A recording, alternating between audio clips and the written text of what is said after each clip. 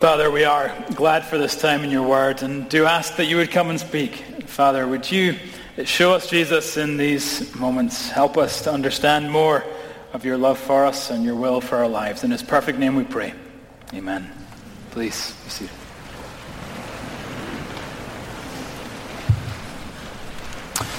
So I don't know if you've read The Silver Chair, which is the 6th book of C.S. Lewis's Narnia Chronicles. In the scene in that book where a young girl called Jill is stranded in a forest. She is alone and she is dying of thirst, and she hears the sound of running water and she goes to it and finds a stream. But then, sitting beside the stream, she sees a lion. She is too afraid to come any closer, but she is too thirsty to run away. And then the lion speaks to her and says, "If you are thirsty, you may drink." Lewis comments, "The voice is not like a man's, but deeper, wilder, and stronger. A heavy golden voice with a Scottish accent." It's just what Lewis says. I don't know what he's talking about. The dialogue continues. "Are you thirsty?" said the lion. "I'm dying of thirst," said Jill. "Then drink," said the lion. Would you mind going away while I do?" said Jill. The lion answered this only by a look and a very low growl. And as Jill gazed at its motionless bulk, she realized that she might as well have asked the whole mountain to move aside for her convenience. The delicious and rippling noise of the stream was driving her nearly frantic. "Will you promise not to do anything to me if I come?" said Jill. "I make no promise," said the lion. Jill was so thirsty that without noticing she had come a step nearer. "Do you eat girls?" she said. "I have swallowed up girls and boys, women and men, kings and emperors, cities and realms," said the lion. It didn't say this as if it were boasting, nor as if it were sorry, nor as if it were angry. It just said it. "I daren't come and drink," said Jill. "Then you will die of thirst," said the lion. "Oh dear," said Jill, coming another step nearer. "I suppose I must go and look for another stream then." The lion replied, "There is no other stream." John chapter 14, verse 6, Jesus said, "I am the way and the truth and the life. No one comes to the Father except through me. There is no other stream." And yes, I've been told that's exactly the problem. One of the big problems with Christianity. It's so exclusive. It's so exclusive. Surely in a pluralistic society like our own, we should encourage all our citizens, whatever their religious beliefs, to view their faith as just one of many equally valid ways to navigate our world. Believe what you want to believe, of course. Believe what you feel compelled to believe, of course, but don't push your beliefs on other people. Live and let live. Let's all coexist. This view has, of course, reached bumper sticker popularity in our culture. It sounds so reasonable. It sounds so plausible. In fact, to suggest anything else sounds narrow and divisive and extreme. But this morning, if you hold this view, I'd invite you to consider why you hold this view. Why do you hold this view? Because it seems to me that very often the reasoning behind this common sense of our day proves to be a little shaky. Let me give you two quick examples.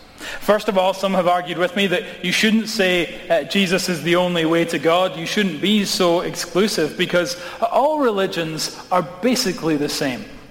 All religions are basically the same. In the last 50 years, this view has even become very commonplace. Since the first petals of the counterculture bloomed across Europe and the United States in the 1960s, it's become fashionable to say that all religions are equally beautiful and all religions are equally true. Belief in God and a belief in the good, love, understanding, tolerance, combine, it is argued, to make the essential message of all religions the same. They all believe in God and they all believe in the good. The most popular metaphor for this view, that you've probably heard before, portrays the great religions of the world as different paths up the same mountain. So it's possible to climb life's mountain from any side, but when the top is reached, all the trails converge. One philosopher says, differences in culture, history, geography, and collective temperament all make for diverse starting points. But beyond these differences, the same goal beckons. In other words, we're all heading in the same direction and we're all aiming for the same goals. So don't insist that your way is the way. All these religions are basically teaching the same thing. And in our day, that sounds reasonable. It sounds plausible. However, I was reading this week in a book by a man named Stephen Prothero. He's a professor of religion at Boston University, and he describes himself as religiously confused. That's the phrase he uses for himself. So he's not arguing from a particular faith perspective. He's just an expert in religion. And yet he issues this very damning verdict. This is a lovely statement that all religions are basically the same. This is a lovely statement, but it is dangerous, disrespectful, and untrue. For more than a century, we have followed scholars and sages down into the rabbit hole, into a fantasy world in which all gods are one. It is time we climbed out of the rabbit hole and back to reality. Now, why would Prothero, a man who has no particular faith conviction, issue such a damning and dogmatic conclusion? It's simply because the fact is there are significant and irreconcilable differences between the world's major religions. In reality, Prothero is saying that the view that all religions are basically the same actually reveals an unfortunate ignorance about what the world's major faiths actually teach. For example, who or what awaits us at the top of this mountain? Hindus believe in thousands of gods. Buddhists reject the notion of any personal God. Christians presumably expect to see Jesus when we get there. And what if we're not climbing a mountain at all? See, the illustration assumes that we're all making our way to a common destination from different starting points. But Christianity would argue that we're all making our way to different destinations from a common starting point. Or what about the ethical differences between the religions with real effects in the real world, or even on the level of detail? Take, for example, Jesus Christ himself. Christians, of course, insist that Jesus is God. Muslims equally insist that such a notion is blasphemous. Is Jesus God or isn't he? He can't be both God and not God at the same time. Either Christians are right and Muslims are wrong, or Muslims are right and Christians are wrong. But we both can't be right, and we're definitely not saying the same thing. Ironically, one thing that a Christian pastor and a Jewish rabbi and a Muslim imam sounds like the start to a bad joke, doesn't it? Ironically, one of the things we would all agree on, one of the things that would unite us, is that our religions are not basically the same. That there are significant and irreconcilable differences between each faith. It may be fashionable to say that all the world's religions are basically the same, but it's fashionably false. It's fashionably false. Okay, someone says, maybe they're not the same, but here's a second example. You still shouldn't be so exclusive. You still shouldn't say that Jesus is the only way to God, because it's really kind of arrogant to insist that your religion is the religion. Isn't it kind of arrogant to say that your way is the way? Who are you to say that your spiritual life is better, truer, richer, more rewarding than anyone else's? You have no right to claim that you know what's best for other people. Let them decide for themselves. In fact, it's probably a little worse than just arrogant. It's probably dangerous as well. Such dogmatism has led to untold strife and untold division and untold conflict. One writer says, if Christians continue to insist that they have the truth, and if other religions do this as well, the world will never know peace. Popular metaphor that's often used for this view isn't paths up a mountain, but is that of blind men who stumble upon an elephant. You heard this one before? One man grasps hold of the elephant's trunk and he says, "Oh yeah, this animal is like a snake." The other blind man holding on to the elephant's leg says, what are you talking about? This animal is nothing like a snake. It's more like a tree trunk. The third man says, "Nonsense," as he presses up against the elephant's side and says, "This animal is not like a snake and it's not like a tree trunk. It's more like a boulder. It's more like a large rock."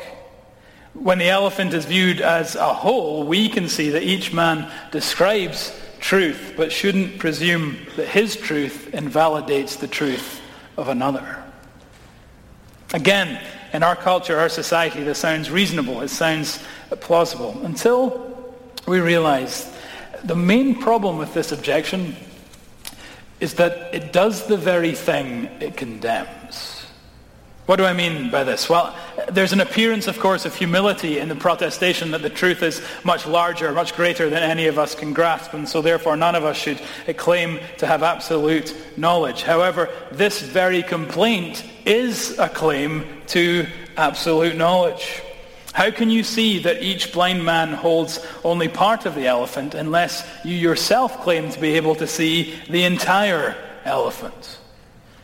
You proclaim the world's religions blind and that you alone can see. You're doing the very same thing you say shouldn't be done. When you say to me, you shouldn't tell other people how to think and what to believe, you're telling me how to think and what I should believe. We're all in the same boat. This is why Tim Keller concludes, it's no more narrow to claim that one religion is right than to claim that one way to think about all religions is right. You see what he's saying there? He's saying, if you say there's one true religion, then yes, you're saying that those who think there are many true religions are wrong. But if you say there are many true religions, you're saying that those who think there's just one true religion are wrong.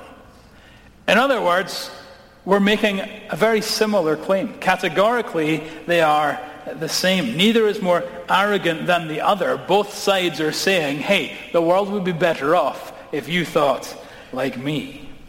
We're all exclusive in our beliefs about religion, just in different ways.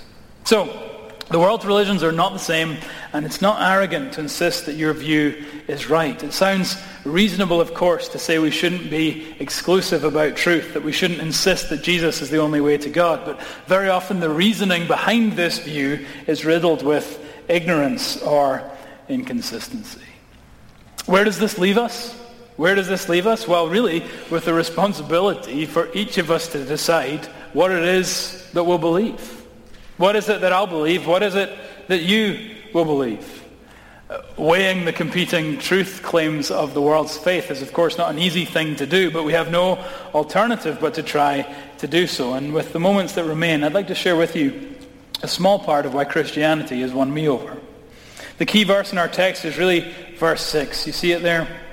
Jesus said to him, to the one who has a doubt, Jesus doesn't speak a word of rebuke, but a word of life, saying, I am the way and the truth and the life. No one comes to the Father except through me. So the exclusive nature of Christianity is helpful to point out. It doesn't come from Christians, but from Christ. He himself says, I am the way, the truth, and the life. No one comes to the Father except through me. What does he mean when he says, I am the way? It's an enigmatic phrase.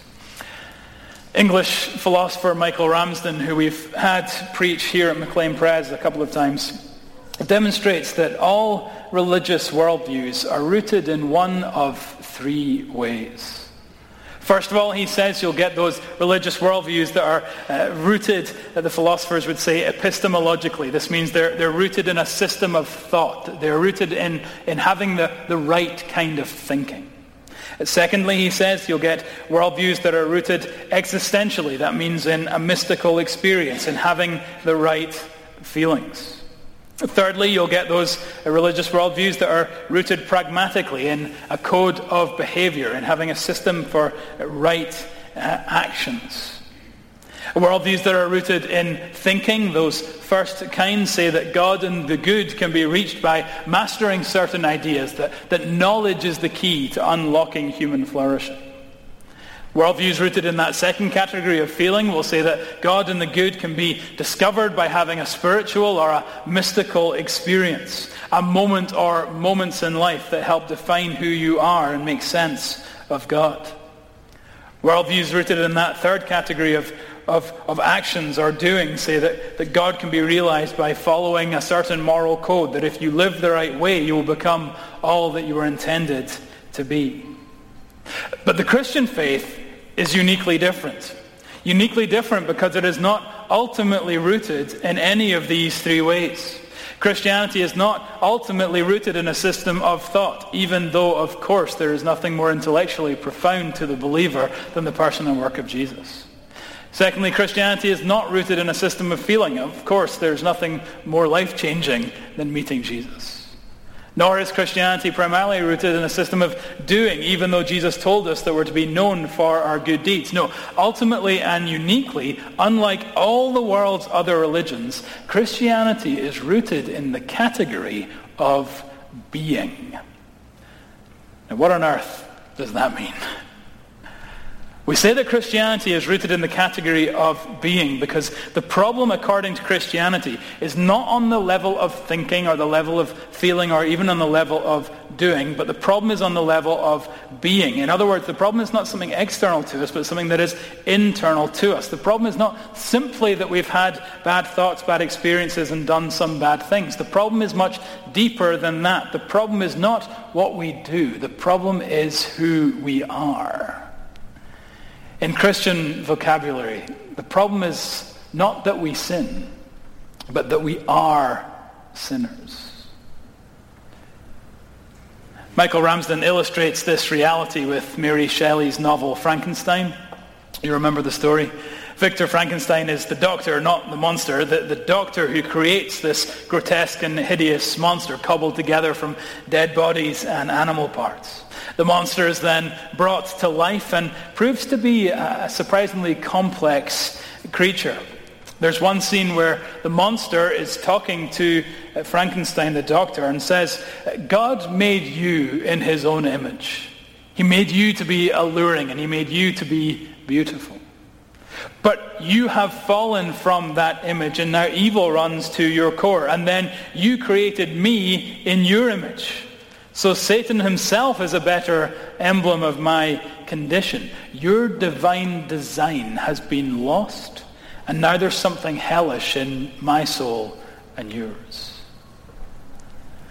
Now the fascinating thing about this section of Frankenstein is that Mary Shelley was an atheist. Mary Shelley was an atheist, yet her novel echoes the truth of the Bible that we are not what we were supposed to be. Something has gone wrong with us at the very core of our beings. And isn't that our experience? Do you not need more than a guru to give you some profound thoughts? I need more than a mystic to give me a kind of experience. I need more than a moral exemplar who can just show me how to live a righteous life. I need someone who can address the depth of my depravity, and this is why Jesus came. In Jesus, God brings his very being to us. You see that in verse 10 where he says, do you not believe that I am in the Father and the Father is in me? Verse 11 again, believe me that I am in the Father and the Father is in me. In other words, in Christ we have the very being of God. God has been made flesh. And so as Christ goes to the cross, what does he do? He takes into his very being everything that was wrong with ours. He takes into his very being not just the sinful thoughts and its sinful experiences and sinful actions, but the very essence of sin itself. This is why the Bible says that Jesus became sin, though he had never sinned. Though he himself had never sinned, he became sin. And so Jesus doesn't come to us and say, I am the one who can give you the thoughts you need to make it to God. I'm the one who can give you the experiences you need to make it to God. I'm the one who can give you the actions you must follow in order to make it to God. No, he comes to us and he says, I am the way to God. No one comes to the Father except through me. Salvation, in other words, is found in the very person of Jesus. And this again is unique to the world's religions. The system of Islam could exist without Muhammad. Now, Muslims will, of course, insist that God gave his revelation to Muhammad. But if you ask them the logical question, okay, but could God have given that to somebody else? They'll insist that he gave it to Muhammad, but theoretically, yes. It's the same for Buddhism. They will accept that the revelation that the Buddha received could have been given to someone else. The founders of the other religions are not central to them, and the system of their religion stands without them. Not so with Christianity. Why? Because Jesus didn't come to show the way. He came to be the way. And because he is the way, because salvation is found in his very person, no one can come to the Father except through him. Is Christianity exclusive? Yes. Yes. Christianity makes a very exclusive claim. The only path to salvation, the only path to forgiveness, the only way we can receive grace is through the very person of Jesus.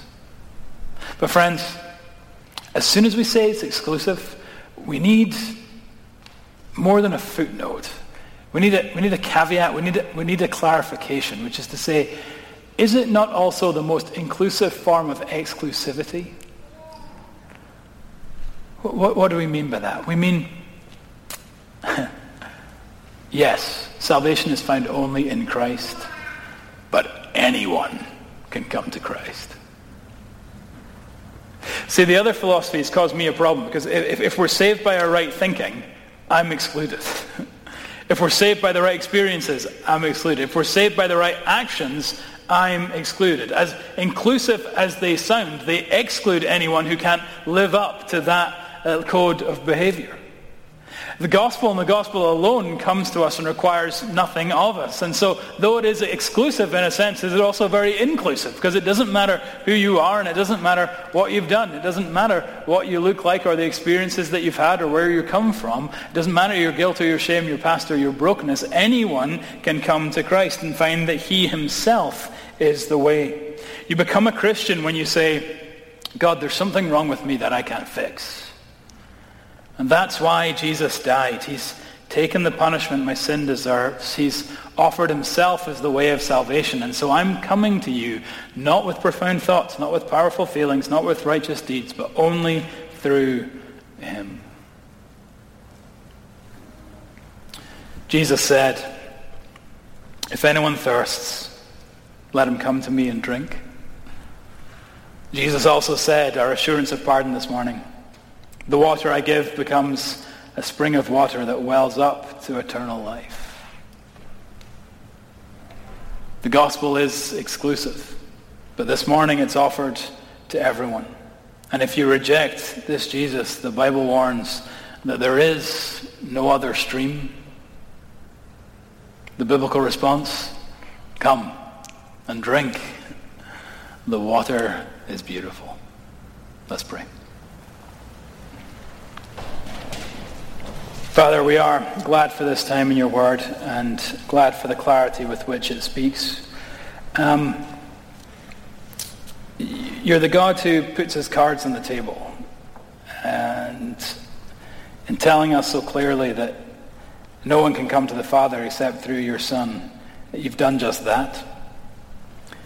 You've not left us second guessing. You've not left us confused. You've been very clear about the exclusive nature of Christianity. And yet in the gospel you've been very clear about the inclusive nature of Christianity.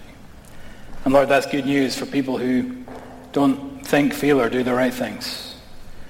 And that's the kind of gospel we need and the kind of stream that we can drink from. So we thank you for this, Jesus, in his perfect name. Amen.